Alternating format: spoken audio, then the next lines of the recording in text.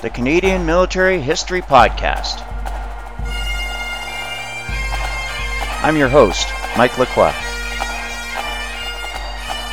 Music provided by the 48th Highlanders of Canada. Today's guest, Captain Slade Lurch, CD, former Regimental Major of the Princess Patricia's Canadian Light Infantry. I normally summarize it by saying I have 27 years service to the Queen, of which 8 are in the reserves. Welcome to the Canadian Military History Podcast. I'm your host, Mike Lacroix. This is my New Year's Eve episode of the Canadian Military History Podcast, and today is the conclusion of 2014. So there is a bit of housekeeping that I'm going to take care of before we get to the guest for today's show. First of all, very important housekeeping I have to take care of. I want to acknowledge a generous donation from Mensur Zmajli of Burlington, Ontario, who has sent a very generous donation to the podcast and decided he wanted to help out. Thank you very much, Mensur. I really appreciate the donation. Any donation, large or small, goes directly into supporting the show. And this donation went directly into buying a new Skype recorder. My previous program, PowerGrammo, has stopped interfacing with Skype and prohibits me from making any new recordings. And I did call a future guest, and I had to tell them that my recording software had been terminated for some strange reason, and I had to shop around for a new recording software. So I'll be giving the new software a go, so we can see how that works out. Hopefully it works out seamlessly for you as the listener and won't make much of a difference at all. Now, speaking about 2014 coming to an end, I want to cover off a few of the site stats that were reported to me for 2014. So this overlaps the end of Season 1 and the start of Season 2, but nevertheless, it's interesting anyways. So I had 6,900 views in 2014. This is through the website, not necessarily through iTunes. I'm having trouble discovering how to track stats on iTunes, and any advice is greatly appreciated on that. You can reach me at Mike Lacroix, cmhp@gmail.com, if you have any advice or tips on how to track stats as far as iTunes is concerned. I'm very curious about how I'm doing on iTunes. But nevertheless, through the website, my website was viewed 6,900 times in 2014. The busiest day of 2014 was April 6th with 168 views, and the post from that day was episode 21 with the commander of the Canadian Army, Lieutenant General Haynes. So there have been 53 posts in total on the Canadian Military History Podcast, and 34 of those were new in 2014. I guess 35 would be including this one. The best day, it says, was Sunday with 19 posts, but that's typically because I post on Sundays, so that really doesn't demonstrate very much. But anyhow, now the most viewed post was Brigadier General Rob Roy McKenzie, followed by Colonel Geordie Elms, and then the third place was General Marquis Haynes, the commander of the Canadian Army. Rounding up the top 4 would be Lieutenant Ryerson Mabey of the Queen's York Rangers. This is interesting. How do people get to the page? How do people get to the Canadian Military History Podcast webpage? So the number one route is through Facebook, and I do put a lot of effort into posting on Facebook and linking to the show. And then the second method is through the webpage itself, CanadianMilitaryHistoryPodcast.ca.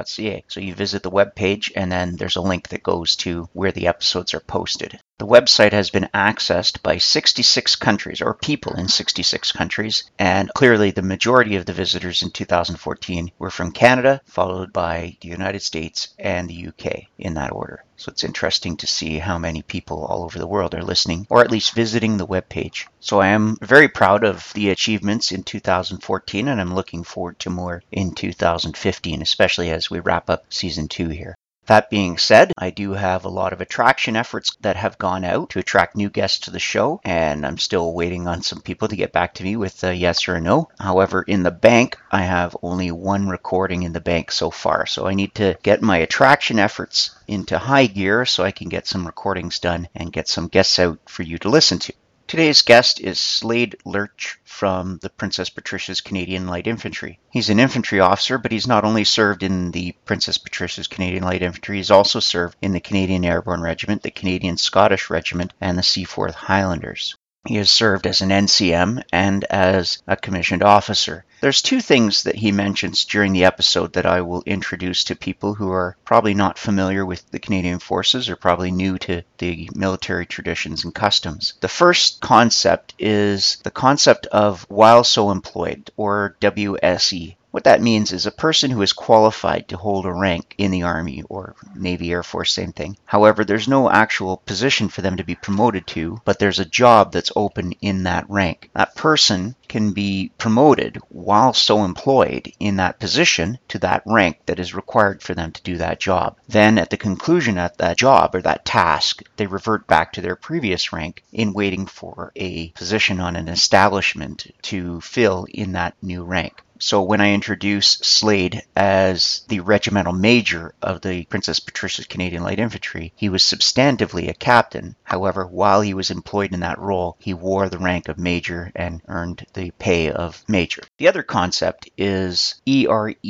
or extra regimentally employed. This can happen to people in any type of service, typically in the Army and typically within our regiments. And that would mean that while a person is employed within their trade or within their occupation or as a soldier, they would be working outside of their own unit lines. And that would mean that they were extra regimentally employed. And there are people assigned to make sure that they don't get lost in the shuffle. Extra regimentally employed just simply means that you still wear the badge of your home unit. You still belong to that unit, but you're working elsewhere. It's very common. In the reserves, we have people who work within our units as unit support staff, and they're regular force members. They work within each unit to help out and to be the representative there. We also have people working in schools and in headquarters who are working extra regimentally, so they're working outside of their own unit. Now, Slade was very fortunate to be appointed as the regimental major of the PPCLI during their 100th anniversary celebration. And in that role, he had a lot of privileges, such as escorting the Colonel-in-Chief of the regiment. Here's my interview with Captain Slade Lurch.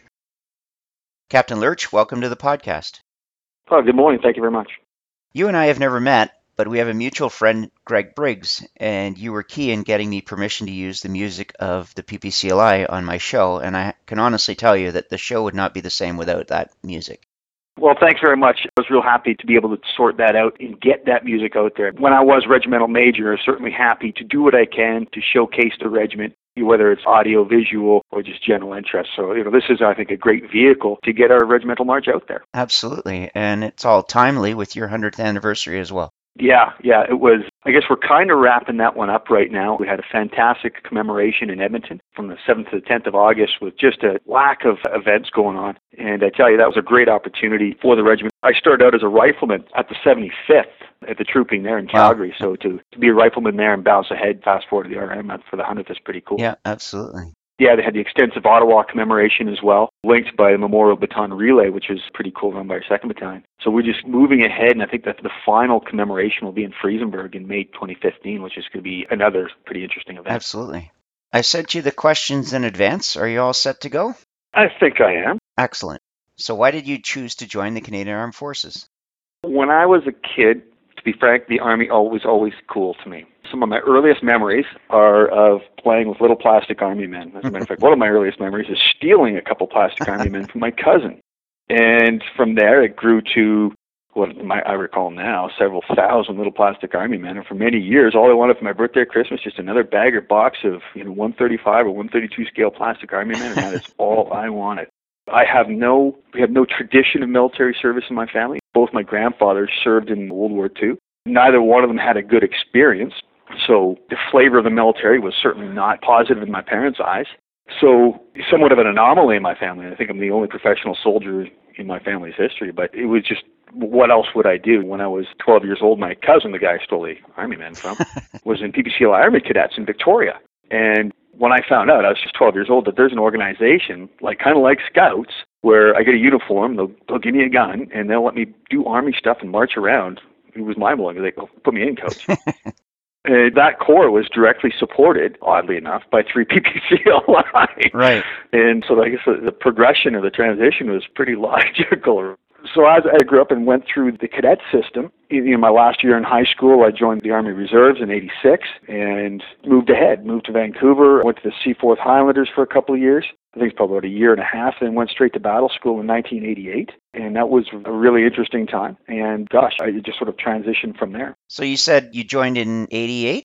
I joined the reserves in November '86, and I was on, I guess, a leave without pay until my first parade, I think in January or February. And then I component transferred to the regulars in the fall of 1988. So what do you recall the world was like when you joined? Seems a lot simpler. I don't know if that's a reflection of just the complexity of the coming down of the wall, or age, or I don't know what. It seemed far more simple. We had the good guys, which was our side, of course, the Warsaw Pact, and militarily, that was how it seemed. We had a couple of hawks on our side, being Reagan and Nancy. Again, I didn't really know much about them at the time. I was 19 or 20 years old, or 18, or whatever time frame you're looking at. And that stuff didn't really matter to me. I just wanted to join the Army.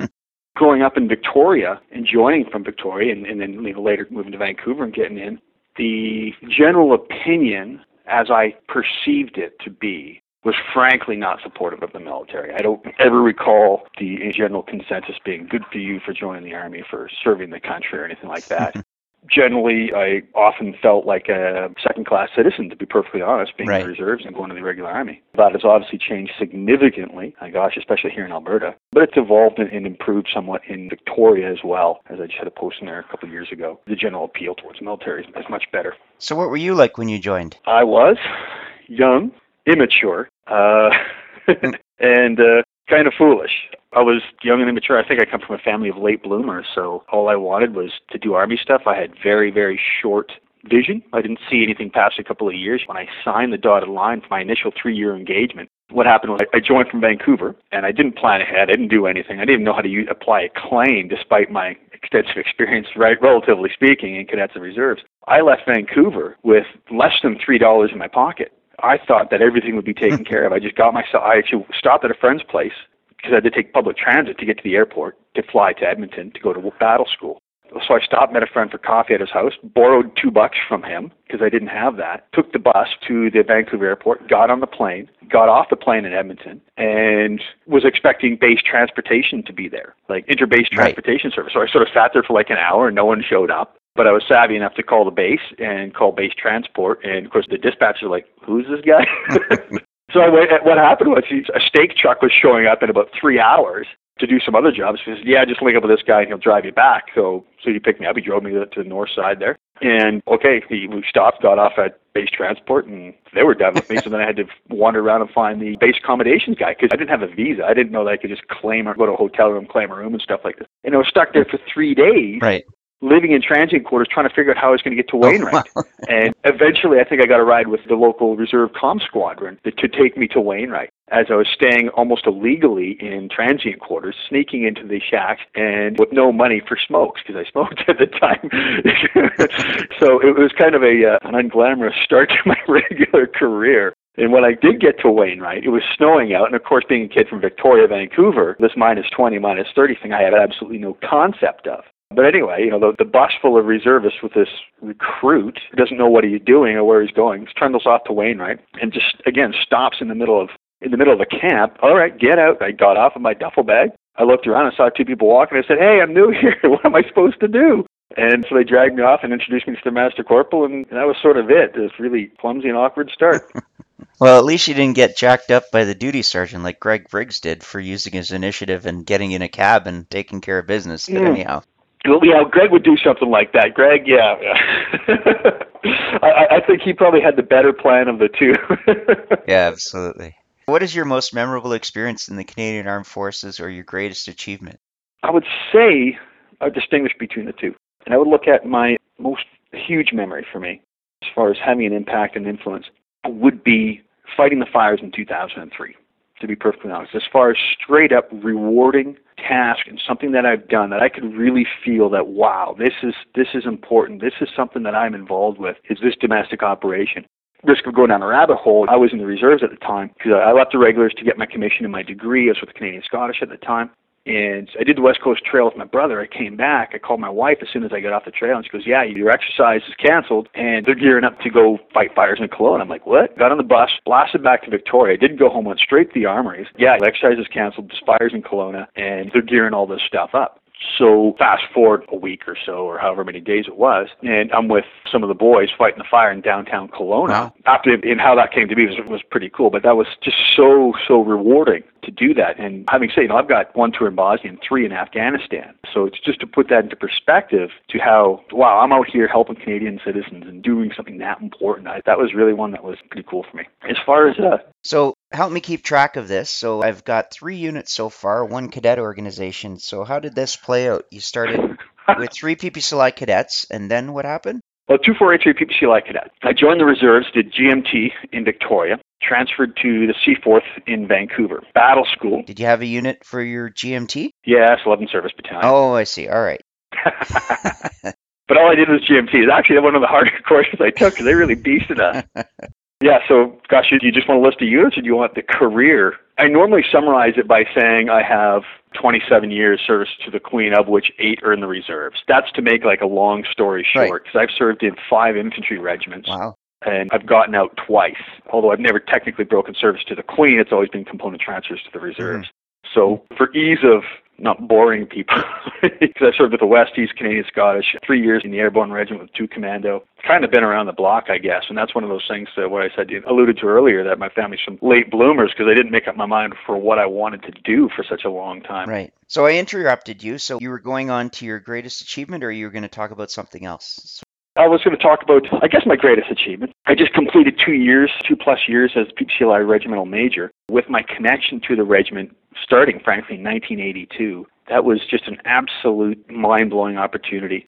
My last posting was to Victoria. Great time to be posted back home and take a little break after 5.5 years of slave labor with the 3rd Battalion, or hard labor with the 3rd Battalion. I wasn't in Victoria for too long before deciding, okay, I got to get back to the Field Army and do something important and interesting to get back into things.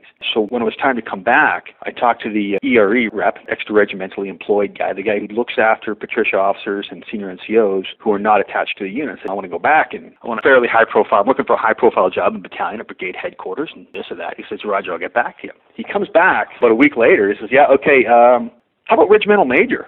And it's like, yes, absolutely. Completely took me by surprise. Ostensibly, the RN's position is the senior major's job in the regiment. Not by any way to suggest that Slade, me, I'm any senior or was senior to many of the outstanding majors across the regiment, the DCOs and so on and so forth, but we're just looking at that position itself. So I was absolutely blown away that the regiment would consider me for that. And it didn't even sink in until sometime later that, hey, wait a minute, the 100th anniversary is coming up. Right. And they want me as the RM for the 100th, which was a big deal, as I mentioned. General Crabb and the regimental leadership just did a staggering amount of work to make this thing come through. And for the guys who are still in, they had their day jobs. The 1st Battalion was gearing up for on the road to high readiness. Right. During the last year. So they had a heck of a lot on their plates while pulling off this great thing. So to be selected as regimental majors, even now I think like, wow, what a great job. I sort of summarize that job as responsible for regimental stewardship. I've heard about Hamilton Galt. I knew our regimental march. I knew Lady Patricia when I was 12 or 13 years old. To suddenly be the person who, among many other things, to be responsible for the annual journal, the Patrician, the director of the Regimental Museum and the archives. Just amazing. And again, to say, wow, now for the 100th anniversary, the aide-de-camp for our Colonel-in-Chief, Madam Adrian Clarkson. Wow. Just absolutely staggering. Yeah. Even now, I think over the next couple of years, it'll probably sink in more the significance of what I was able to do for that. Just quite humbling that I was chosen. And by all accounts, I didn't get fired from the job. And my bosses told me they're happy with the work, so so I must have did things right, I guess. Yeah, absolutely. That would be disastrous, being fired as a regimental major on the 100th anniversary. Yeah. Well, to be clear, there was an anniversary office that was opened up, led by Major Harpel Mandahar and Manny, and he was the hub of doing the 100ths, whereas I still responsible for routine regimental tasks and duties. So I wasn't doing all that stuff. My workload was, of course, increased by that, but the bull section of the work was certainly done by other people and indeed other offices. Well, it certainly seems to have panned out, because I know that there wasn't a moment I didn't get some sort of infographic or exposure about the 100th anniversary, and well done to you and your team. Oh, thank you very much. Sir, who is your greatest influence, or who is the most memorable character that you've encountered? Greg Briggs, because he's forefront on my mind. No, Greg's a fantastic guy. No, I think one of the first guys that really had a significant influence on me is a guy named Dave Kosh. He was a Master Corporal in 2 Commando when I got there as a 20-year-old immature kid. Dave, his core fundamental professionalism and manner of leadership is something that I still try and emulate today. Just no compromise with regards to professionalism. He was always reasonable about how he managed that when mentoring some new kid. Right. I'd suggest that. Since then, I mean, it has been a long time. That was 1989 when I first met him. I've come across a lot of just amazing leaders and people through my time in the Canadian Forces. My time as regimental major gave me a lot of face time with some of the senior leadership in the regiment. Absolutely. And to see them work on a different plane, whereas before as a junior officer in a battalion or as a rifleman or a master corporal or something like this, I didn't see very much and just sort of saw the business end of their thing. But my first meeting as RM, sitting in on a guard meeting, PPCLI guard meeting, and a regimental executive committee meeting, one thing that I walked away with was absolutely blown away by how much attention and interest and focus was given to the soldiers. When they're talking about regimental business, this is 2-3 years ago, for leading into the 100th, for example, the common theme was, okay, this is the schedule for this day. How will this schedule work for number one rifleman in the 1st Guard? Will he have time to do X, Y, and Z? Or will this soldier and his family be treated well? What can we do for them? And that was so forefront in their minds, and I saw it as a consistent theme throughout these leaders that, not that I didn't expect it, but when you actually see it, you see seriously how much effort they put into it. Right. It was impressive and something that I am working on following suit with, I suppose. Right. Another amazing thing that I saw as far as people that I hold in high regard, and this is kind of generic, but was the troops. When I was with the Canadian Scottish platoon commander, and I can't remember what year it was, we were just wrapping up the year's training, and as you know, things shut down for the summer. I had one of my troops come up to me and say, "Sir, we want to keep training over the summer. We want to keep doing stuff, and we don't want to sit on our duff," because these guys, for whatever reason, I think most of them had just gotten back from deployment and were ineligible to go away to Wainwright for the summer. But there was a fair amount of guys, and I said, "Okay, are you serious about this?" He said, "Yep." I said, "All right, boys, I'll tell you what I'll do. I'll put together a schedule of just cool training things to do, low-impact stuff that we don't have time to do throughout the training year. We're focusing on a 90-minute lesson on battle procedure where we can really get into the weeds on stuff, or principles of leadership, or pull up the 50s and stuff like this." And I said, "You guys understand the limitations, because there's a lot that we can't do, but we can do some stuff." And these guys are like, yeah.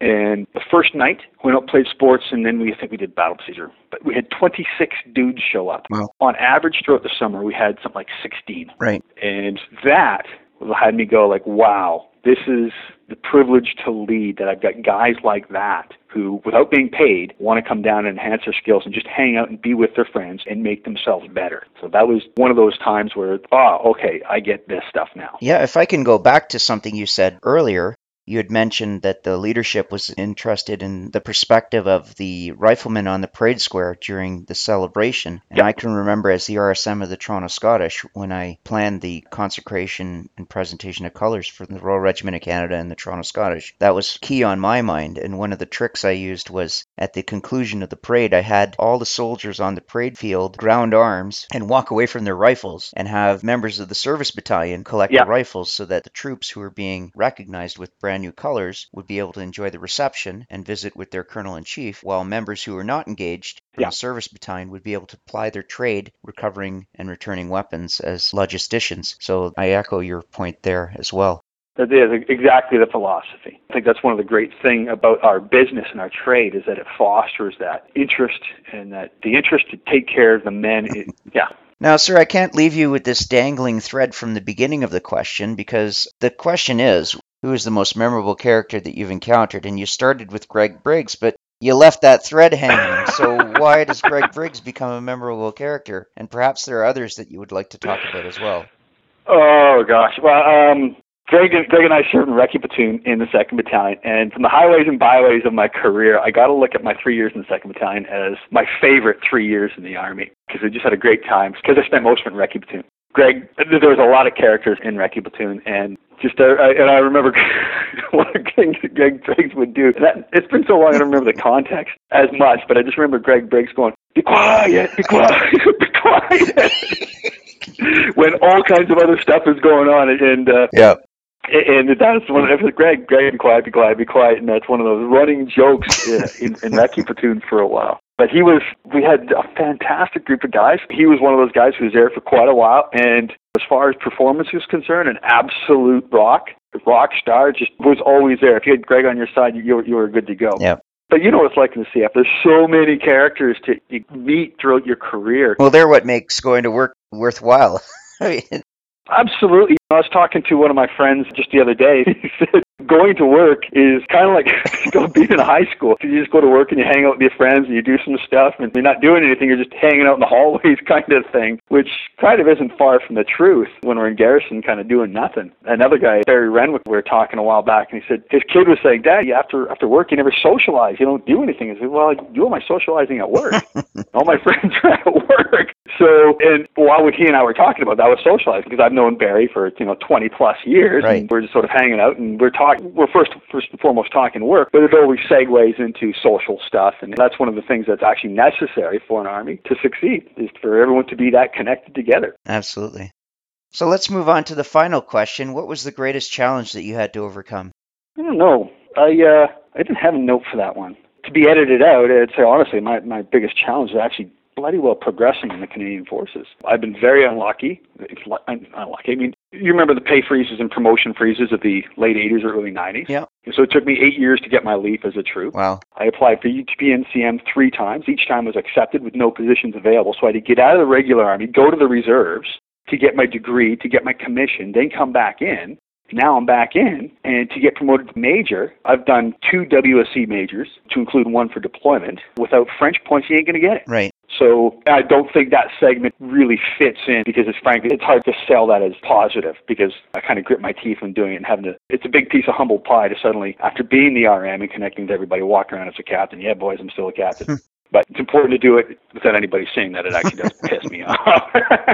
But I don't let it grind me down. So just, frankly, the glass ceilings of it is what I'd say. Trying to think of what my greatest challenge to overcome is beyond that. Well, challenges like that is where we prove our loyalty to the chain of command and to our regiment and to our cap badge and to our unit. Yeah, it stresses us out, makes us anxious, and we see other people advance and we make an assessment, whether our assessment is accurate or inaccurate, or we know everything that's going on. But then at the end of it all, we prove our loyalty by soldiering on and not letting it drag us down and not allowing it to demoralize us.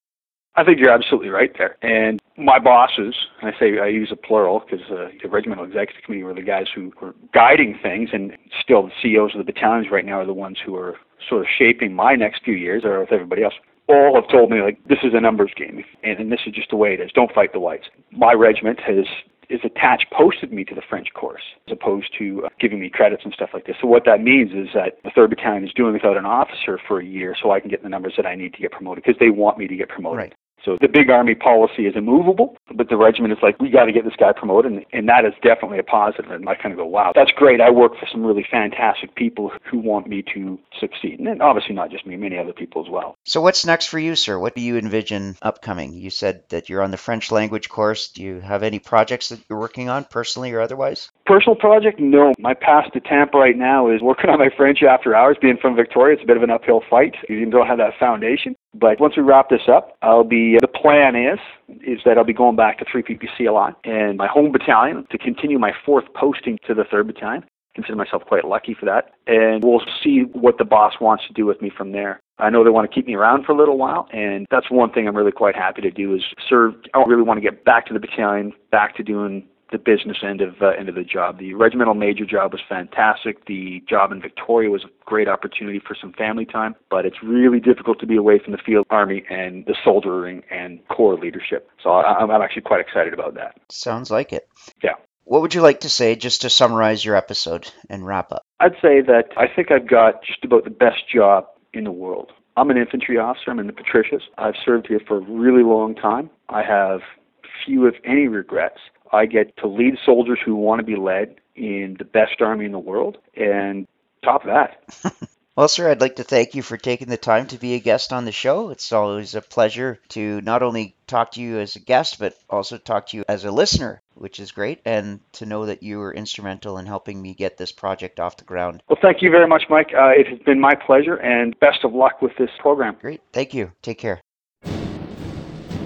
Thank you for listening to the Canadian Military History Podcast. I hope that you've enjoyed this episode. If you did enjoy the podcast, please leave some feedback on iTunes.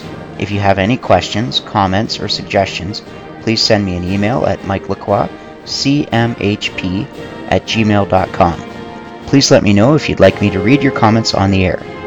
While you're waiting for our next episode, please visit the website at www.canadianmilitaryhistorypodcast.ca or the CMHP Facebook page.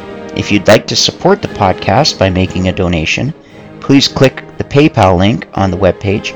The next time you're considering buying something from Amazon.ca, please visit the Canadian Military History Podcast website and click on my Amazon link. A small portion of your purchase goes directly towards the support and maintenance of the podcast. However, your great price from Amazon doesn't change. All donations will go directly into the production of the podcast. All music is used with the express permission of the commanding officer. End tag music is provided by the Princess Patricia's Canadian Light Infantry. Views and opinions are those of the guests of the Canadian Military History Podcast and do not necessarily reflect the opinions of Mike Lacroix Productions, the Government of Canada, or the Department of National Defence. This is a Mike Lacroix production.